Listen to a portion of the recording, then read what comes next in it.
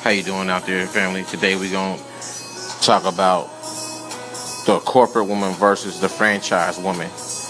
Man, if you're a real man, you want a corporate woman. Let's talk about a corporation. A corporation is a company, a group of people authorized to act as a single entity.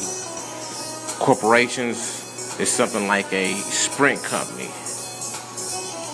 Okay, a franchise is going to be a little bit different than a corporation. Okay? A franchise you have to buy into. Okay? You got to get a license. You got to get privileged to do business and offer assistance in that organization for training and merchandising. You have to buy into it. A franchise would be something like a Subway. Okay, fellas? When you want to build long term in the future, you want a woman that is a corporate woman. Someone that can work with you and not against you. Someone that is going to be with you regardless if you have $1 in your pocket or 1,000 in your pocket. She wants to be there for you. She supports your hopes and dreams. She sees the potential that you have in yourself, and she will encourage you. She wants to be there for you because she really digs you. She really feels you. She really loves you. Okay? You can take her out or you don't have to take her out. A franchise woman is an opportunist. Okay? She might like you, but as long as you keep putting out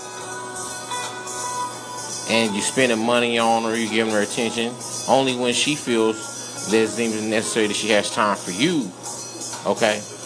But the minute that you pull away from calling or texting or you taking her out, it's generally a one-way side relationship. You know what I'm saying? So, fellas, get you a corporate woman, someone that can help build your legacy, help build your empire. There's many advantages of having a corporate woman versus a franchise woman. Corporate woman is going to build with you long term.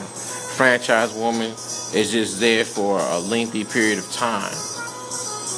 She may like you and she may not. You might just be that person to do until something else comes along.